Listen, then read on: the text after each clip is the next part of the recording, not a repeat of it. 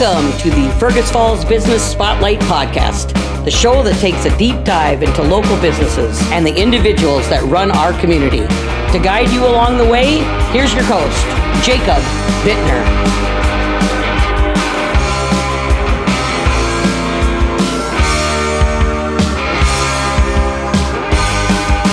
All right, welcome into another episode. Thank you guys for tuning in, or I don't know if you tune into a podcast or you just load it up or download it, but thank you guys for listening. I really, really appreciate it. I'm here this morning with a guy. I'm really excited to talk to this guy because I think he's a staple in our community. He's been really, really involved for a long time. A lot of people know who Wade Swenson is. So, good morning. How you doing this morning, Wade? Good morning. Thanks, Jake. It's great to be here. Yeah. I'm excited to hear your story. Spent many years as the oncologist at Lake Region. That's right. But this morning we're going to be talking about ruralcancer.org, this new nonprofit organization that's popping up here.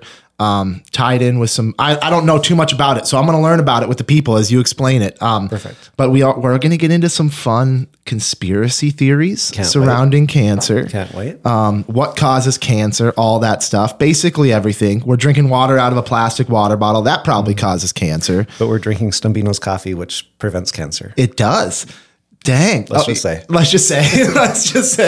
But I'm really excited to get into your story, man. Hear about your background, hear about, your time at Lake Region, your transition into this new organization and all of it. I met you at Outstate a few times, handful of times prior to actually getting your contact info. Emily Westergaard, who I just had on the show.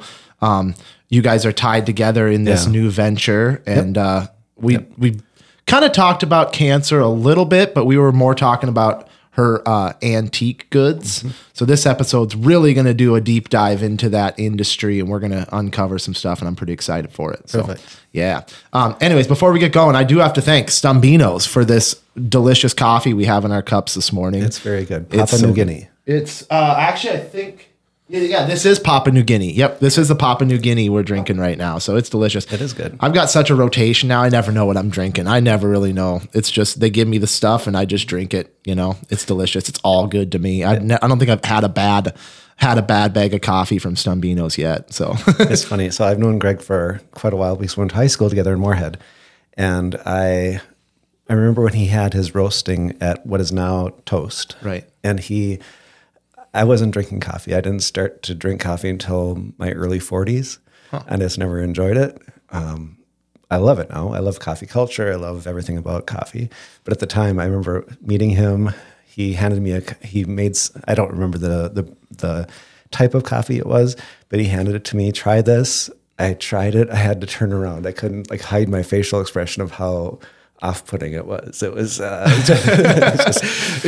coffee is kind of one of it's an acquired taste. It is an acquired Yes. taste. It is an acquired taste. But once you acquire a taste for Stumbino's, you can't go. You can't go any other direction. I feel like it is really good. I like their cappuccino. Their stronger blends. Yeah, I just was in there the other day, and he gave me a little sample. I don't know if they're going to be able to bring it to production because there's just a lot of things that go into it, but he had some instant coffee, some freeze-dried instant coffee, and he mixed up a little batch of that. And I've had instant Folgers and some other instant coffees that I were just but that was felt like I was just drinking a fresh cup of Stumbino's. It was so good. So maybe someday they'll figure out the production side of that, the marketing side of that instant coffee too, and you can bring that out in your hiking bag or something with you. I was in Alaska just a couple of weeks ago, and that was a lifesaver. Is the Starbucks instant coffee?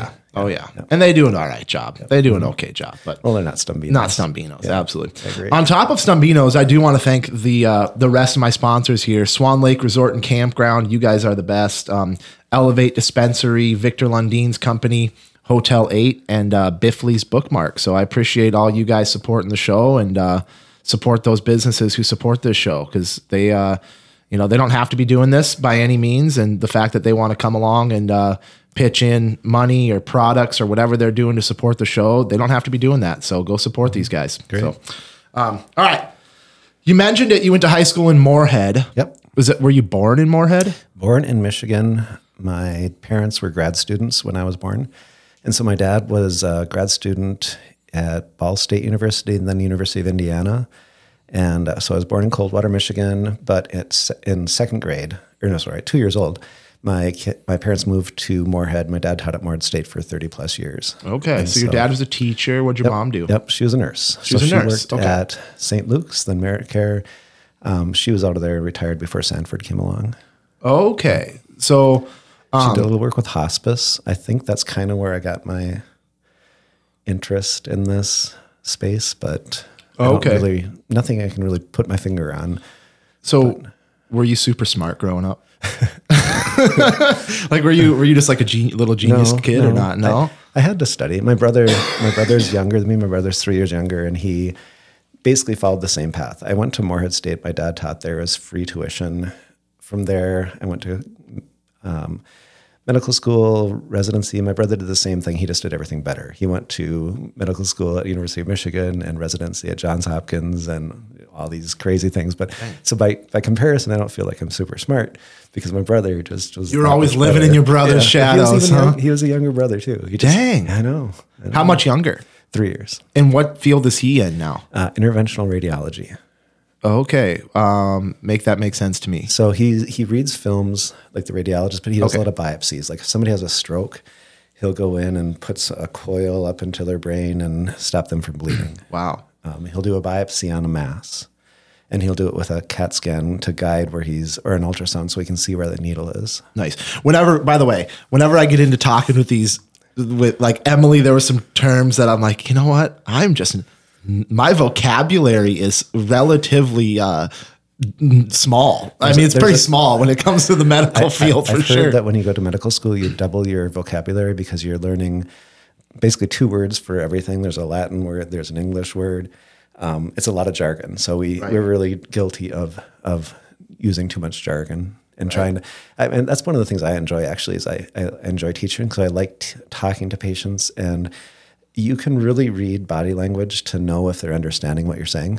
And so it's not uncommon for me to, when I'm in the office for the first time with a patient and we're talking about some life-changing event, some life-changing diagnosis, a lot of times you'll come in and there'll be multiple family members. They have their arms crossed and they're have a closed posture. And you know that they're understanding and on the same page if their body language changes and they're kind of have an open stance in their hand. It's really important. It's really important. It's to pick up on these clues that you're communicating well. Otherwise, you kind of have to approach from a different perspective or say it in a different way so that they understand what's happening. Yeah. So growing up in Moorhead, sounds like you went to college at Moorhead State. Yep. Did you have jobs in high school? Sunmart. I worked at the grocery store. Yep. That's where I met my wife. Okay. We're divorced now. We were married for 22 years. She still lives in Fergus, about a mile from where I am. But we met there, had a bunch of friends at that time at Sunmart. I was in... Sunmart in... Moorhead. Moorhead, okay. Yep. Not there anymore. But yeah, so then the grocery store, that's where I worked. Gotcha. During college, I did a little bit of chemistry work. I was a chemistry major, so work with some of the industries in the industrial park in Fargo who needed chemical expertise, and so did a little bit of that. But yeah, otherwise I haven't had a lot of jobs. Okay, so and you said Moorhead State. Where'd you go to med school or graduate school? How does that college process work? Because you went to school for 8 years or 10 years, or how does that work? Yeah, a lot. So 4 years of college with chemistry major, 4 years of medical. I went to UND in Grand Forks. And so really a rural healthcare focus. From there, I did 3 years of internal medicine residency at the University of Iowa. And I got my master's in public health and epidemiology. And then I did 3 years of oncology fellowship at the University of Iowa. So everything was, the thing I liked about that, everything was really, again, rural focused. University of North Dakota, University of Iowa.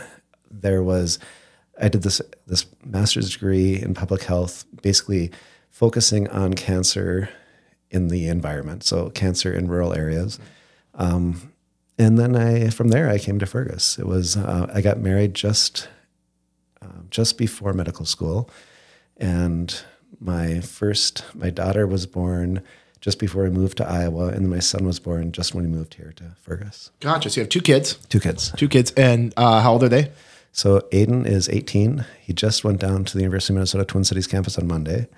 And then my daughter is 24, and she is in a first-year med student at Medical College of Wisconsin in Green Bay. Dang. And Green Bay is a really nice town. I was very impressed. I went to a Packers-Vikings game. I can't imagine I'm ever going to have a better NFL football experience than going and watching the Vikings shut out the Packers on Christmas Eve at Lambeau Field. What a Christmas. What a Christmas, dude. What a Christmas it was. Green Bay is awesome. I had Viking season tickets for 11 years. So back in the Metrodome Fire's first year, then to TCF, and then to the US Bank Stadium. You still have tickets? No, got rid of them after 11 years. It just it was really, really fun for a long time, but eventually the kids weren't as excited, friends weren't as excited to go. It just became more expensive to stay in a hotel down there. There's so many different, it was really, really fun. And then it just became a little bit more work. Gotcha. So you really only had a few jobs and then kind of started with college and these residencies. Yep. And then when you came to Fergus, I assume that's when everything started with Lake Region. Yep. So I was hired. So Paul Etzel was the oncologist who was doing outreach from Sanford to Fergus for about. So what's the tie between Sanford and Lake Region, or how does that all work? So back then there was no tie. It was just, they were just doing outreach to provide oncology services here. Dr. Etzel, Paul Etzel, left Sanford and joined the Fergus Falls Medical Group. And this was back in early 2000s, probably 2002. And I joined here in 2005. And I worked for the Lake Region Medical Group. And so there was the clinic, the Lake Region Medical Group, and the hospital, Lake Region Healthcare. And in 2010, they integrated, they merged. They're still separate entities, but the clinic is a service of the hospital now with an independent doctor group. And so, so from 2005 to 2010, and then after 2010, it was a good move as far as it was an unsustainable model to have the clinic and the physicians employ all those nurses. The way healthcare is reimbursed, that doesn't make sense anymore. And so there was lots of changes over those years. We had paper charts. We had a small, I don't know if you remember that old clinic in front of where the current clinic is, but it was an old building. Yep. And it really was in need of replacement. And so they have a beautiful clinic there now. It was in probably 2008 that the hospital board decided that they wanted to build a cancer center. So I was working as an oncologist, not in a cancer center. I was just working in the clinic. And we were giving chemotherapy in the clinic, but we didn't really have a center. And so that's one of the things that's really nice about community-based healthcare. And I think community-based healthcare is a gift. You need to, as opposed to having another health system come to your community, provide services, when it's community-based, the community can decide what's important. And back in 2008, they said they needed a cancer center because people were driving an hour for treatments that they could easily get here if they were offered here. And so it was really interesting because the CEO before, Ed Mell, who was here for 40 years as the CEO, he was told that they just didn't have the numbers to support a cancer center. And so then Peter Jacobson came along after Ed Mell retired and hired another consulting group. They said, yeah, you have the numbers, but I'm not sure that you have enough. You barely have enough people to support this, but you can support it. But I don't think you can raise the money to get this done. And then people like Gary Spees, Larry Dorn, there was a number of them, but they were on the hospital foundation board, and they raised $10 million. Dang. Just shocking to these consultants, but they were able to build this cancer program. And so it was, by all measures, a success, just because it was, the patients were 3 times more than the consultants projected. Huh. It was kind of one of those situations. Which is not good. I mean, that's not good. You're right. But when you're thinking about all the people you're helping, these are people that would be going elsewhere and driving and disrupting their lives. Right. And so it was really, so many takeaways from that. It was, if you build it, they'll come sort of a idea. It really was interesting just because when you think about it, cancer care is so centralized. There's so many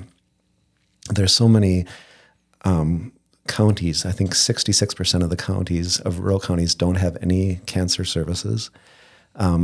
This was really rare, and it really became more obvious how rare this program is here.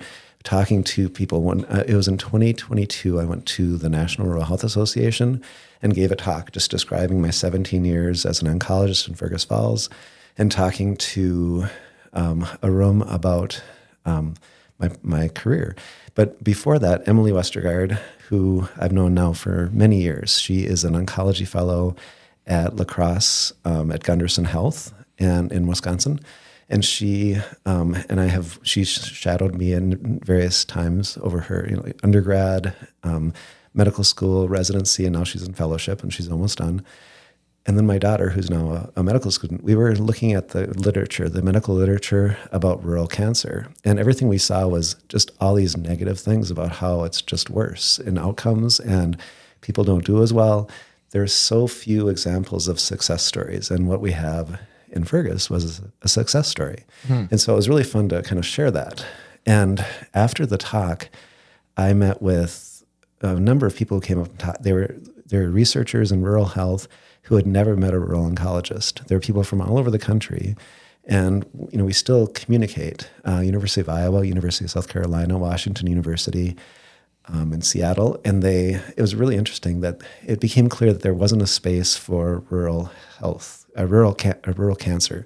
And so that's really what we designed. And that's how this rural health, rural cancer.org came about. So fill in there from, you said 2008 when the Cancer Center was founded. So 2010. Or 2010. Yep, 2008 was when they started this fundraising approach. And what was what was the scope of doctors there? How many oncologists were there? What was your position within that hierarchy or whatever? How did that work? Over the years, we had two oncologists, nurse practitioner, and a radiation oncologist. And so over the years, there's been different people in those roles.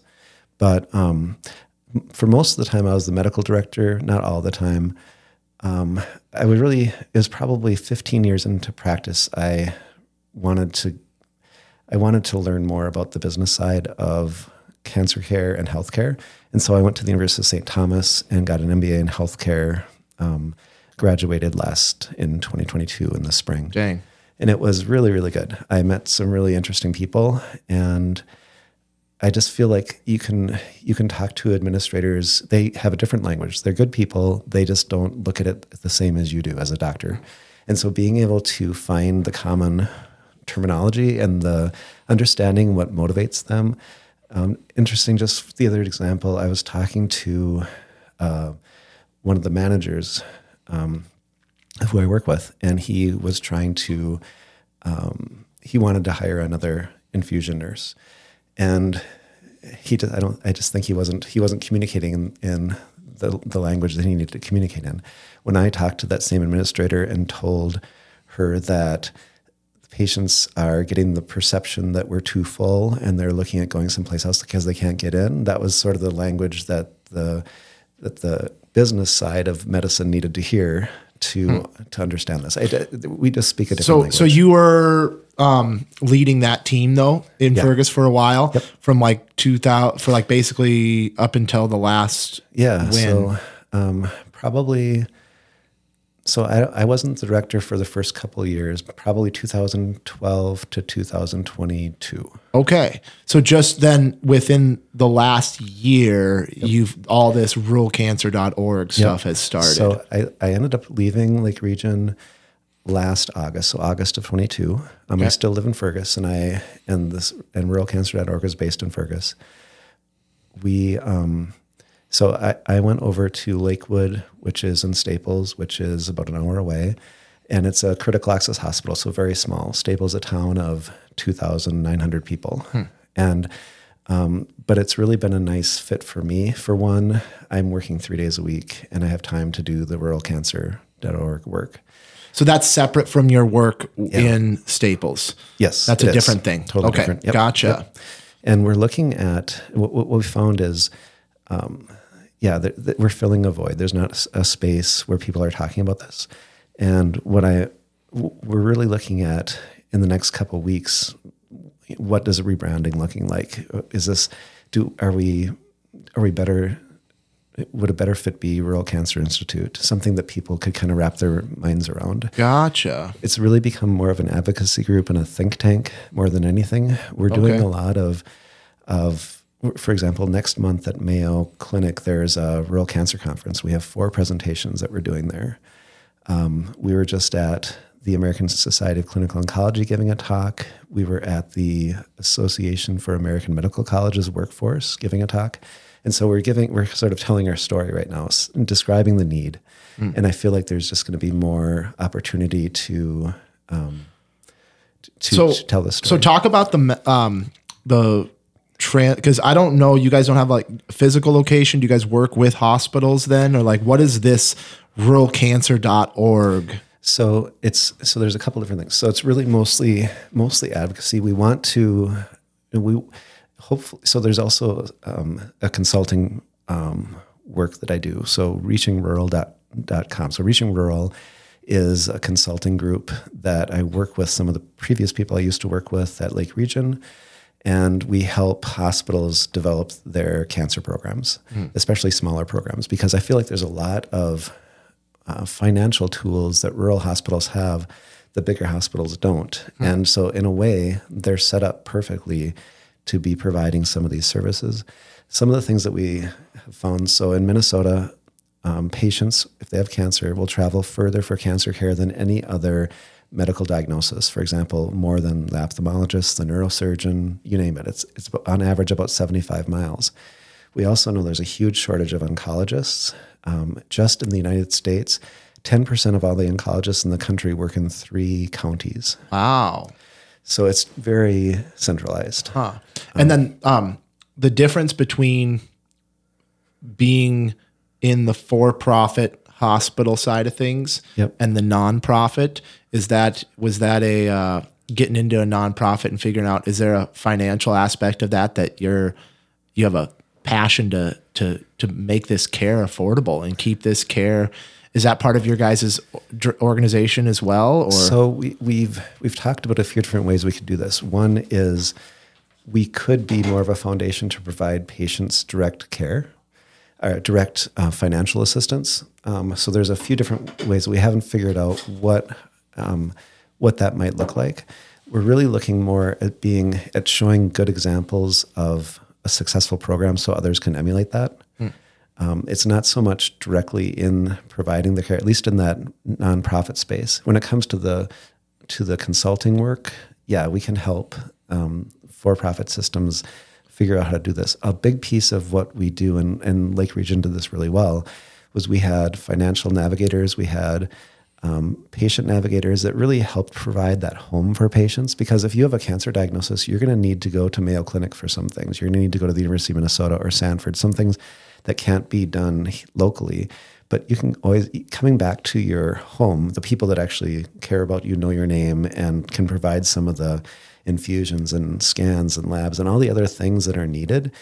But it's really important to have that medical home. Right. And so that's the model that we're really trying to advocate for, because some of these smaller communities can't do everything, but they can do a lot. Right. And when people are sick, they don't want to travel. Right. They want to get as much as they can get done locally. And it's really a matter of trust and providing quality and doing all the important things. Right. Like that. So kind of just going back to the structure of ruralcancer.org, as far as the startup of that nonprofit, the I don't want to call it an ownership structure, but the operational structure of it, are you guys tied in with a bigger organization? We have a board of directors. We're established through this Secretary of State in Minnesota. We have on our board, we have an accountant who's helping us with some of that. We have our attorney is in Brainerd. And as far as income, we really haven't had much of costs, but now with this marketing, we're going to have some costs. And so do we have some decisions to make? Do we fund this ourselves? Do we get money from other foundations? And that's some of the important things that we're talking about here coming up. There are drug companies who are not drug companies, but technology companies in the cancer space that would probably fund us. Okay. Do we want to do that or not? That's kind of some of the decisions we have to make right now. Gotcha. So the funding is obviously, I mean, you got to figure out a way to make money. Yep. And bring in, because I'm assuming you're going to have a team of people that work in this organization that are also in the industry. Otherwise, you have a job in Staples. Yep. Emily's working down in La Crosse. Like everyone's kind of got jobs, and then they're just sort of a part of this organization, start up and see where this thing goes, kind of. So there's a lot of potential with this. I think there is currently no national conference or tract of a national conference focused on rural cancer. Huh. There's no medical journal focused on rural cancer. So I think there's a lot of things that we don't want to take all that on. We want to advocate for that. We want to work with partners to do these things. Okay. There are companies that are really transformative, I think. So when you think of colon cancer and you've heard of Cologuard, where they advertise where you basically, they ship you a box and you ship it back. And there's so many companies like this that are really transforming the way cancer is treated, that so much can be done remotely. You don't have to be at a major center to do so many things that we used to have to do. Gotcha. So I want to get back into that, but I kind of want to get into some of this, what I consider to be, I don't know if it's fun, it's interesting, it's fascinating to me. Let's just talk about what causes cancer here. Okay. This is some of the things that my assistant pulled out. Okay. And obviously there's tobacco products. Oh yeah, absolutely. I mean, would you say like most of what you've seen as an oncologist that is the single biggest risk factor for most cancers that we see, and the most preventable. And the most preventable, just by stopping using it. Lung cancer, bladder cancer. There's a handful of cancers that are definitely linked to tobacco use. What about like younger, I'll call it like first generation tobacco products or consumption methods, like the vapes? Have you seen cancers linked to vaping specifically, or how that's affecting the body differently?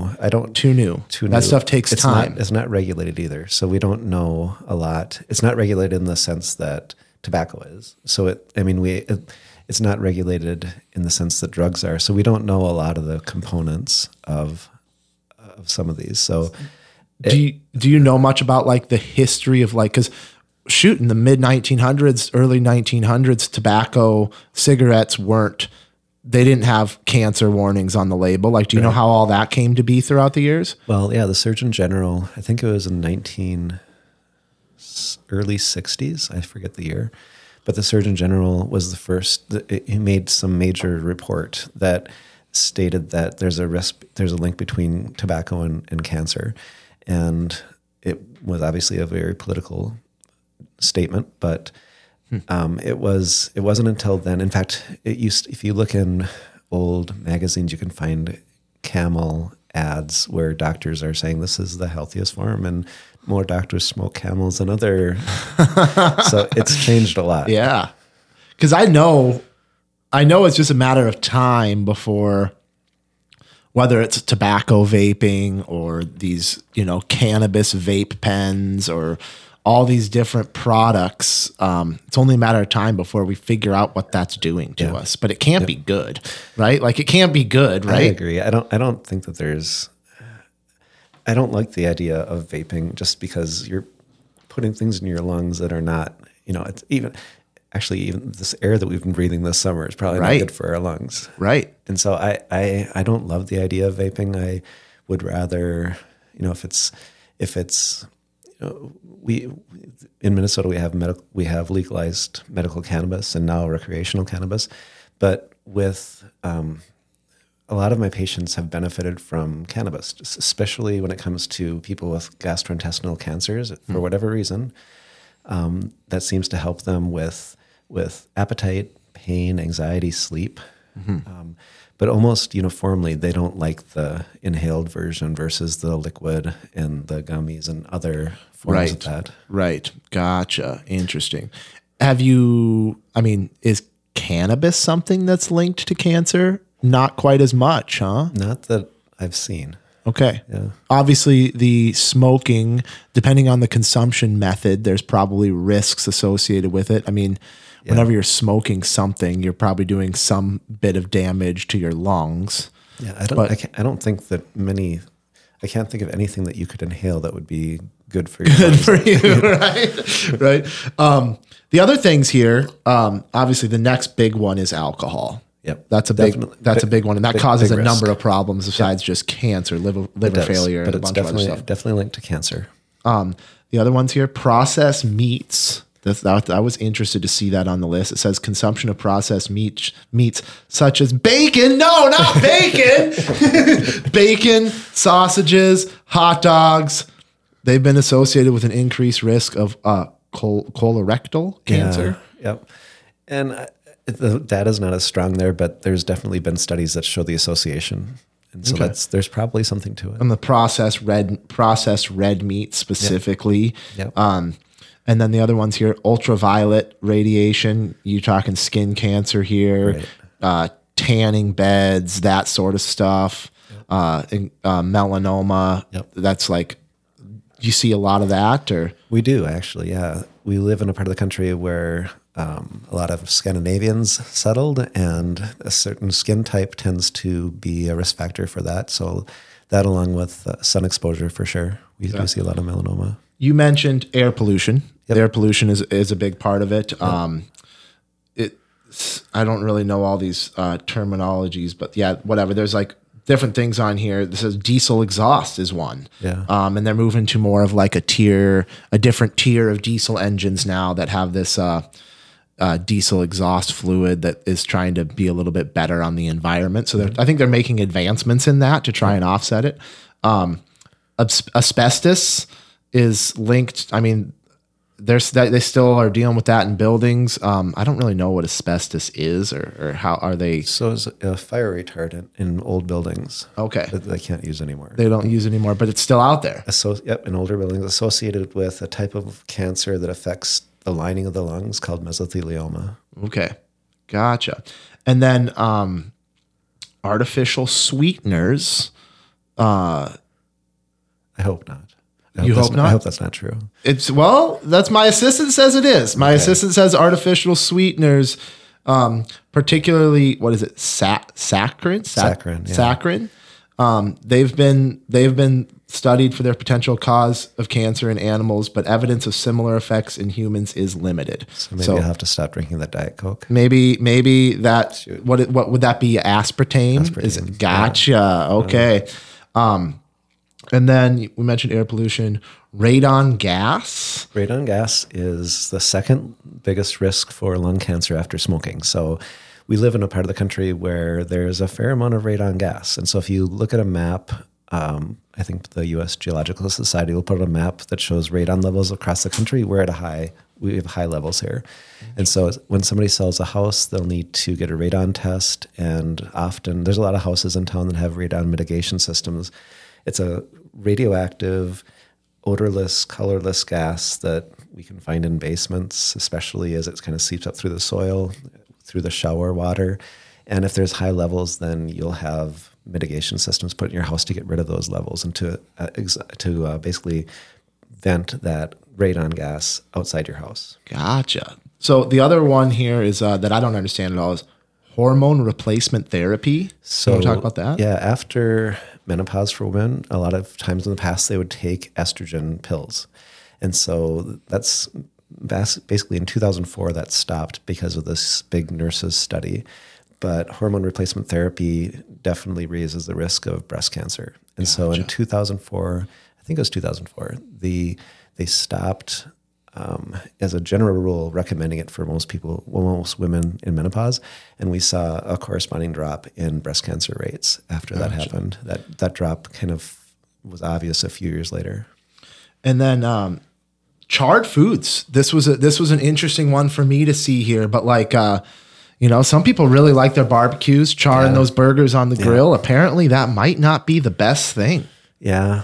I don't know much data about that, but I've heard the same thing. I don't know I don't know how strong that data is, but I've heard the same thing over the years. Huh. Interesting. And then this one transitions really well into the back of my sheet here because we're going to get into some conspiracy theories. Those are fun. Yes, I love. yes. I mean, like I love conspiracy theories. But pesticides and herbicides. Yeah. Certain pesticides and herbicides like glyphosate found in Roundup have raised concerns about their potential increase to cancer. However, regulatory agencies have differing views on their safety. I think, I mentioned I was an epidemiology degree at Iowa, Master's of Public Health, and we would see this. So I'm working with, his name is Chuck Lynch. He was the head of the cancer registry. He would get phone calls and requests to do a cancer cluster study where if somebody in the state, there was a number of people that lived in the same area that had the same cancer. And so they'd do this epidemiologic study to see if there's an increased risk. And almost always there wasn't. Almost always you could explain this with statistics and just chance. But I don't know. I really, from an epidemiology perspective, it's really hard to show these risks because you're dealing with people who are particularly farmers or agriculture communities, which are small populations. There's thousands of different types of chemicals. The exposures are hard to show because, if you have an exposure, it's probably decades before the cancer would develop. It's really hard to show that association. And so they've done studies, multi-continent studies trying to show these things, and they really can't prove it. You can't pinpoint They can't pinpoint it. I agree. I'm leery of pesticides and herbicides the same. I feel like there's got to be some health risks here, but whether there is, whether we can pinpoint a specific chemical and exposure, I don't know if we'll ever be able to do that. That being said, we live in a part of the country where there's high rates of melanoma, high rates of lymphoma. These are things that we don't, there's not a good reason that a certain part of the country should have higher rates of a particular cancer like that. Then you start to look at things like environmental exposures or industry exposures like this. So it definitely raises the question. But I don't think we have good data yet. Yeah. Well, we're going to get into even a little bit more speculation here because this is where it gets this is where it gets fun for me. So the term conspiracy theory was originally, I think it was first used in a letter to the editor in the New York Times in like the mid to late 1800s after the Lincoln assassination. And it was, throughout the late 1800s, early 1900s, basically up until the JFK assassination, it was not really I don't want to call it like a derogatory term or like a discrediting term, but it was more just a term that was kind of used, and it wasn't really like used often, but it was just something that was more like accepted or like, oh yeah, that we're going to just question these things. And it wasn't until, it was 1963 or 62 when JFK was assassinated. And then in 1967, the CIA issued a document that basically really, really made that term conspiracy theorist more of like a widespread, wide known thing. And they really wanted to do the work of discrediting people who have a distrust towards the government. Right. I mean, so that was the CIA in like the 1960s, late 1960s, that really they wanted to alienate these people who had a distrust in the government and discredit them.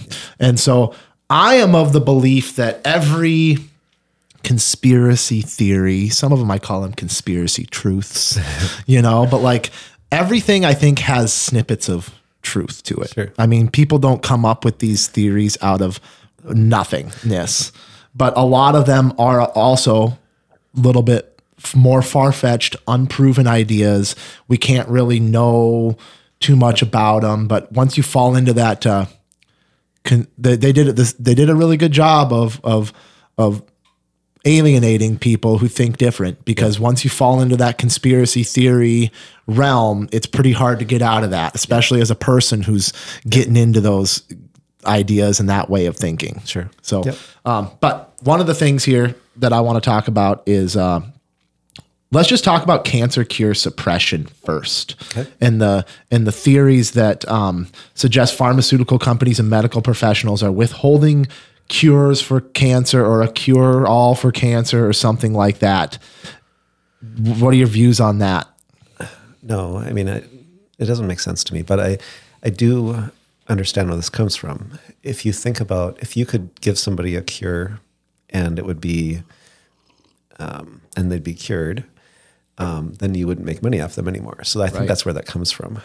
That being said, that is not, I know oncologists, that is not how they think. That is not how they operate. It doesn't make any sense from my perspective. This has been a really exciting time to be an oncologist, because when I started in 2005, I look at the medications that we were giving then compared to the medications we're giving now, and it's, for example, a common type of kidney cancer. We had nothing that worked. And I just talked to somebody who had that cancer last week, and we have 15 different drugs that we can offer. And even though it doesn't cure metastatic kidney cancer, this person is going to live for many years, but in 2005 they wouldn't have. So I think that it's an interesting medical system that we do more to provide the cures and the advances for medicine in the United States than anywhere else. And it's because of the capitalist system. I think the incentives that provide the motivation to make some of these advances.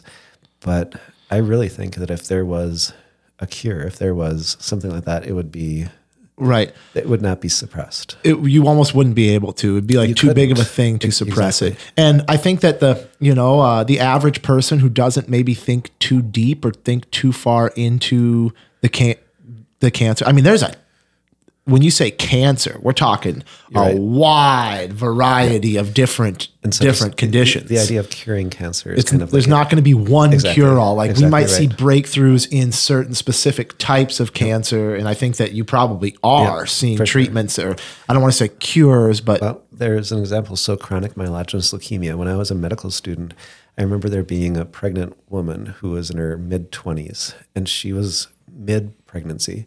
And she needed to wait until she delivered to safely take the treatments, because the treatments then were terrible. 1999 maybe. And now we have medications that we expect people to live their full life expectancy. And back then the life expectancy was 3 years. And I don't know if she survived because she had to wait 7 months or 6 months to deliver and then get treated. So it's a totally different disease. Yes, people are taking a pill for the rest of their life, but they're staying alive. Gotcha. The other one, and as someone who has worked with a lot of chemotherapy patients, this one, there's the theory out there that chemotherapy is intentionally toxic and ineffective, and that alternative treatments are being suppressed. In reality, this is my assistant speaking. In reality, chemotherapy is a widely accepted treatment method with proven efficiency for many types of cancer and alternative treatments. So this theory often lacks scientific support, but there's... I mean, if you look at just the evolution of what I've seen in the last 18 years, in 2005, we were giving a lot of chemotherapy. We were giving a lot of chemotherapy for breast cancer patients, and now we have a genetic test that tells us, do you need chemo or not? So we're probably giving a third the amount of chemotherapy we used to.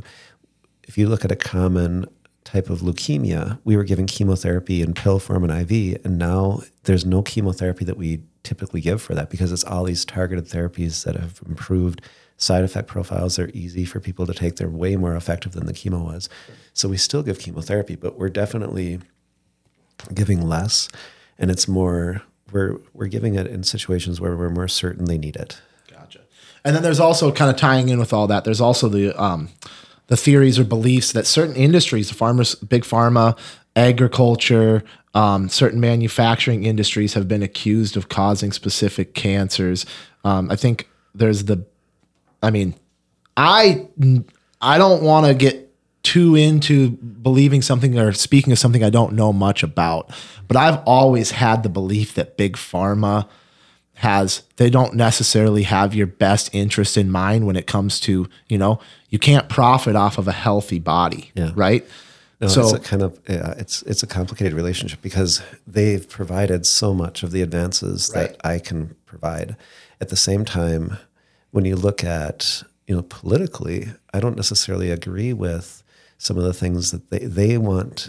You look at the cost of Revlimid. Revlimid's a myeloma drug, and it's gone up in price, even though it's gone up in price 3 times the amount since it's come out. And it's like $700 a pill. And people need that to stay alive. So it was yesterday, I think, or the day before, where Medicare chose 10 drugs that they can help negotiate the price of. And before that, it was illegal for Medicare to negotiate the price. And that's because of the big pharma lobby. And I feel like as much as they do good, they're not, some of the things are not aligned with our best interests as in the population. When it comes to, if they were truly looking only for public health, they would think differently, but they're a company, they have a profit motive. And so it's a complicated relationship. Yep. I agree. I have mixed feelings. Yep. There's definitely, that's something that outside of just not necessarily cancer specific, but big pharma in the cost of prescription drugs, insulin, all that stuff is definitely, there's organizations that are popping up specifically to combat that and fight that. Yep. We found too that just being a rural cancer center, we needed 2 full-time employees to work with insurance because of this bureaucracy and how expensive these drugs were, and prior authing and doing all these extra steps because of the costs of these drugs and trying to get these affordable for people.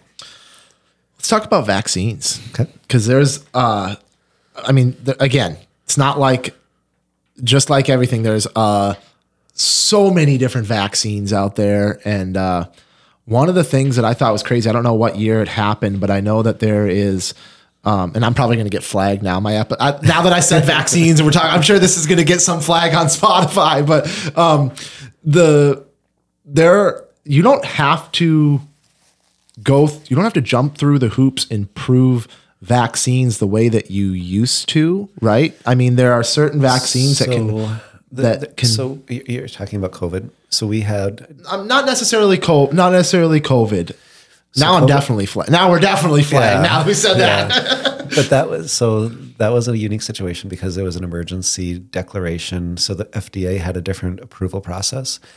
And so those vaccines, many of them were tested more than previous vaccines, if you look at the number of patients involved in the testing. But that being said, COVID was a unique time.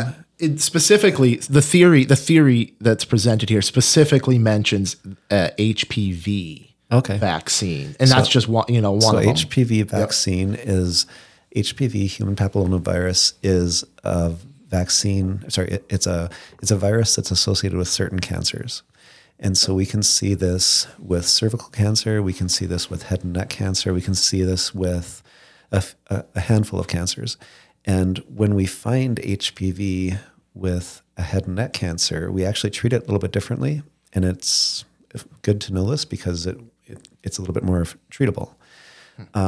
With the vaccine, the idea is teenagers is kind of the target age for the vaccine. I'm not sure why.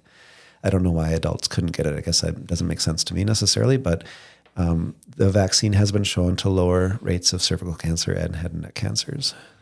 Okay. Yep. And that's what it says here too. It says it has been shown to prevent, cervical cancer and other related cancers. So, yep. And man, I could go down a rabbit hole, but we're not going to talk anymore about vaccines. Okay. Listen to some RFK Jr. if you guys want to hear about vaccines. Good idea. How about radiation or cell phone cancer, cell phone radiation? Is that a thing? I don't know. There is a website that Wi-Fi, Wi-Fi, all that stuff. I don't think Wi-Fi, but there could be something to the radiation with cell phones. There's a website. It's not a government website, but it's a nonprofit organization that shows every cell phone and the amount of radiation associated with it. And so the iPhones, which I have, tend to have a little bit more than some of the others. But I don't know. I don't know if there's given the option, I'm probably going to text. I'm not going to call. I agree. I don't know. There could be something to that, but I don't know that there's enough data yet. Right. And that's basically another thing. I mean, we're just cell phones, smartphones specifically. Like I would say most people probably, there's something to a charging cell phone versus an unplugged cell phone too. Like, you can do tests on a phone. Like when it's plugged in, it's radiating more than when it's not plugged in. So if there's one simple step that I think people should take is don't sleep with your cell phone plugged in right next to your head. I mean, move that thing to a nightstand far away from your head when you're sleeping.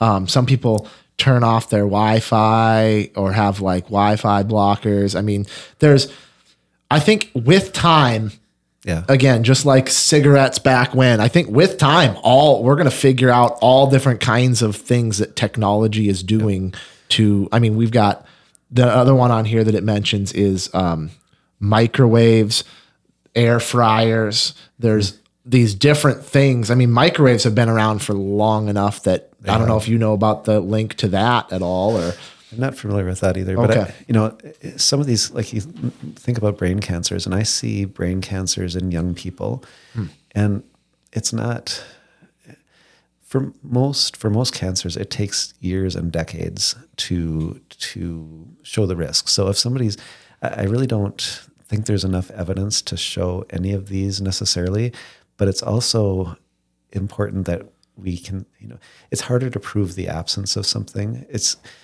So then it is to prove the presence of something. Dang, So I just realized we got off the rails here. We're at 51 minutes. Usually my episodes go about an hour, but I don't really care. This is an interesting topic to me. And if you've got time, we're just going to keep talking. And this episode will probably go for a little bit, but how about genetically modified GMO foods? Not that I'm aware of. Not that you're aware of. Okay. But again, you get into changing things as things change. I mean, we're getting into lab grown meats, stuff like that, all that stuff. We're kind of guinea pigs in this, in a sense. It does surprise me though, that how much we know, we don't know that much about nutrition. I mean, we have so much to learn when it comes to nutrition in our bodies and how it affects us. There has been decades of research, but I just feel that we should have a better understanding of nutrition and how it affects us than we currently do. Right. And that's going to come in time, So, and that just touched on, I mean, I'm sure there's so many more conspiracies out there about disease and all that stuff, but I figured it'd be interesting to pick your mind about that since you're someone who deals with this stuff all the time. But let's get back onto ruralcancer.org and kind of wrap up that side of it. You mentioned maybe a rebranding. Yeah. So I really think, I met with marketer this morning, and we're meeting with somebody next week, and just looking at how can we best put our ideas out there. And ruralcancer.org is great, and it's a great website address. And the reason that was there is we wanted people to know how to find us, and so that's the website.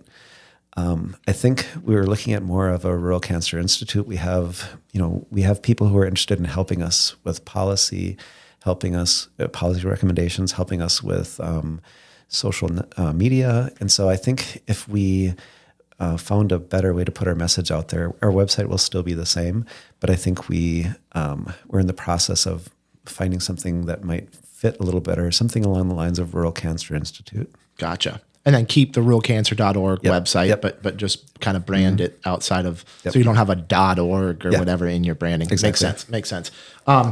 And just touch on employees. You mentioned that you have a board of directors. How many people are involved in this? Five. Just five on five. The board, yep. Okay. And we have, so it's been really fun. It's at Lakewood and Staples, I worked with a couple medical students, and they're on board and helping us and doing projects and presenting research. And it's just been a really energetic group, and I love that.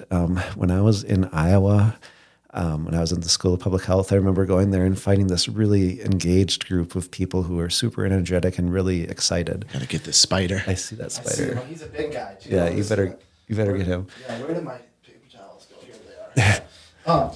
Talk about products and services, or services that you guys then, your highlighted services that you guys are mainly trying to accomplish here. So consulting or advocacy? Advocacy, yep. So the consulting would be more the reaching rural, and that is still a work in progress, and you got this. You got it. I got it. Good. He was a gnarly. That's a big gnarly looking spider too. And I got to get Lundy's pest solution in here to take care of these spiders. But mostly advocacy, and then it's and that's really the focus of that. But then the consulting group really is more trying to help individual hospitals solve these problems. Gotcha. Okay. All right. And then anything else you want the people to know about? I mean, about realcancer.org, and then we're going to get into some. Do you guys do events at all? So we did. So Rural Cancer Awareness Day, June 4th. Last year this year, 2023, we had Governor Walz declare June 4th Rural Cancer Awareness Day, and Governor Laura Kelly in Kansas declared Rural Cancer Awareness Day. That day happens to be Zach's birthday. Zach is the medical student who was diagnosed with the stage 3 melanoma on his 21st birthday. He's on our board of directors. When he was diagnosed, he was in college. He had to drive 900 miles to MD Anderson in Houston, back and forth for treatments regularly. And so that's the reason we chose that day. And so we're really hoping to make that our annual event. And we have a Rural Cancer Awareness ribbon. Check it on the website. And we're working on revamping all of those sites. What would you, I guess, like just kind of wrap it up? Like, do you have like a public service announcement, or like what would you want the people to know about the cancer industry, what you guys have going on? I really think that it's important to emphasize local medical care, and it's really important for. I mean, I know what you're doing for the business community in Fergus, I think, is really important. I think that healthcare is really important. So if somebody's going to bring their business to a community, they want strong healthcare, and so my biggest thing is advocating for local healthcare. And cancer care is traditionally something that's not in rural local areas, and so that's been our focus. We want that to be more common. And so knowing that it can happen, I think there's good examples out there, but they're rare. And so just as an example, when we replaced our linear accelerator at Lake Region, the rep from Chicago came out and he said, "You're one of only 2 hospitals in our 6-state region that has an independent cancer center. The other one is in downtown Chicago." So it's super rare in that situation, but can be done. And it's really good for the community to have the local care. Gotcha. And so, rural cancer, it's we're just trying to get the message out there, and it's been a fun journey so far. Awesome. Well, it sounds like a cool thing you guys are a part of, and I'm glad that there's people that are taking on the issues and not just forgetting about all of us who live out here in the sticks. Yeah, you know, exactly. You got to take care of everyone, not just the people in the populous areas, because rumor has it people are moving out of the cities. They're trying to get away from it. I think that's true. I think it really does seem that there's more and more of that. I do think it. Let's get into biggest mistakes you've made throughout your career. Biggest mistakes. So, or personal life. Yeah. So I don't know. I feel like, my career. So I graduated high school at 17. For the next 17 years, I was in college and residency and fellowship. 17 years here at Lake Region, and then now it's the next 17 years. And so I feel like it definitely feels like there's a ton of opportunity, and I'm super excited about all the opportunity. When I went to that MBA program, I wish I had done it 10 years earlier. I wish I would have done this rural cancer thing 10 years earlier. I feel like I was always waiting for the right time. And I feel like there's never a right time. Right. And just actually doing it. One of the things that was really helpful for me was this group called ILT Academy, and they work with Greater Fergus Falls. Yeah. And it's really more of an entrepreneurial program, and it's great. And I love that there's so much energy in this group. When I finished my MBA, the MBA was great for healthcare and for learning to be a manager or a director or something in a health system. But this was totally different. And I really love this culture. And I wish that, communities like Fergus and others would embrace this more, just because it empowers people to do something on their own, to do what you're doing. I mean, doing something on your own for the benefit of the community. And I feel like that's such an important role. And, there's so many things that if I'm trying to recruit somebody to a town, there's so many quality of life things that are so important, like the Outstate and Toast and Fable Farmer and some of these like small businesses like that are so important. And then, major employers, of course. And then, so I feel like that long answer to the question. I wish I would have taken these initiatives that I'm doing now. Yeah. A long time ago. That ties into a lot of the best business advice I've heard from people, which is just do it, just get it done. The mistake is often just waiting for the perfect time because it doesn't exist. It does not exist. So how about your best business advice? So I can't underestimate the culture of an organization. And so I feel like the differentiator right now in healthcare is culture. And so when people feel valued and empowered, that attracts good people. And people, if they don't feel like if there's not a good culture, it's really hard to, it shows in everybody. And so when a patient walks in the front door of a hospital or clinic and sees an enthusiastic person at the front desk and everybody, the culture is it's so important. And with COVID and everything else that's been going on, it's been really tough. Healthcare culture just is not good across the board. So I would say, and I think it was Peter Drucker who said that culture eats strategy for breakfast. That's so true. You can have all the strategic planning you want, but unless you have a culture and people are excited to be there and they're all on the same team, it doesn't matter. That's awesome. I like that. Culture is way more important than strategy. It is for sure. For sure it is. So I'm guessing the name says it all, but the people can get a hold of you at ruralcancer.org. That's the best way to find out more and get a hold of you. Wade at ruralcancer.org. Wade at ruralcancer.org is an email for you. Mm-hmm. Gotcha. Awesome. Well, what else do you want to say on the way out of here, man? I mean, I just want to say I didn't know about your podcast, and Emily Westergaard told me about it, and I think that what you're doing is super important, and I like that it's almost a history of Fergus Falls from a business perspective. The business sector of Fergus is it's a story that needs to be told. There's a lot of history in those podcasts. I've enjoyed listening to them, and I just started listening to a few days ago. So I don't know how you get your name out there more and what you're doing out there more, but I think it's really important. And you could expand to Ottertail County easily.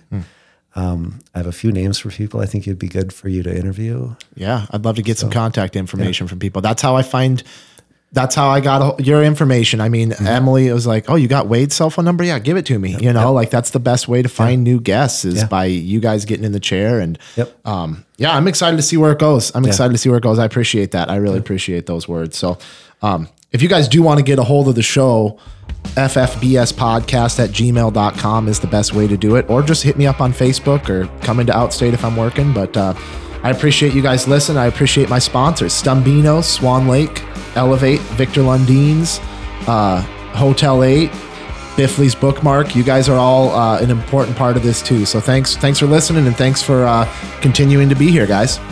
Thanks, Jake. Yeah.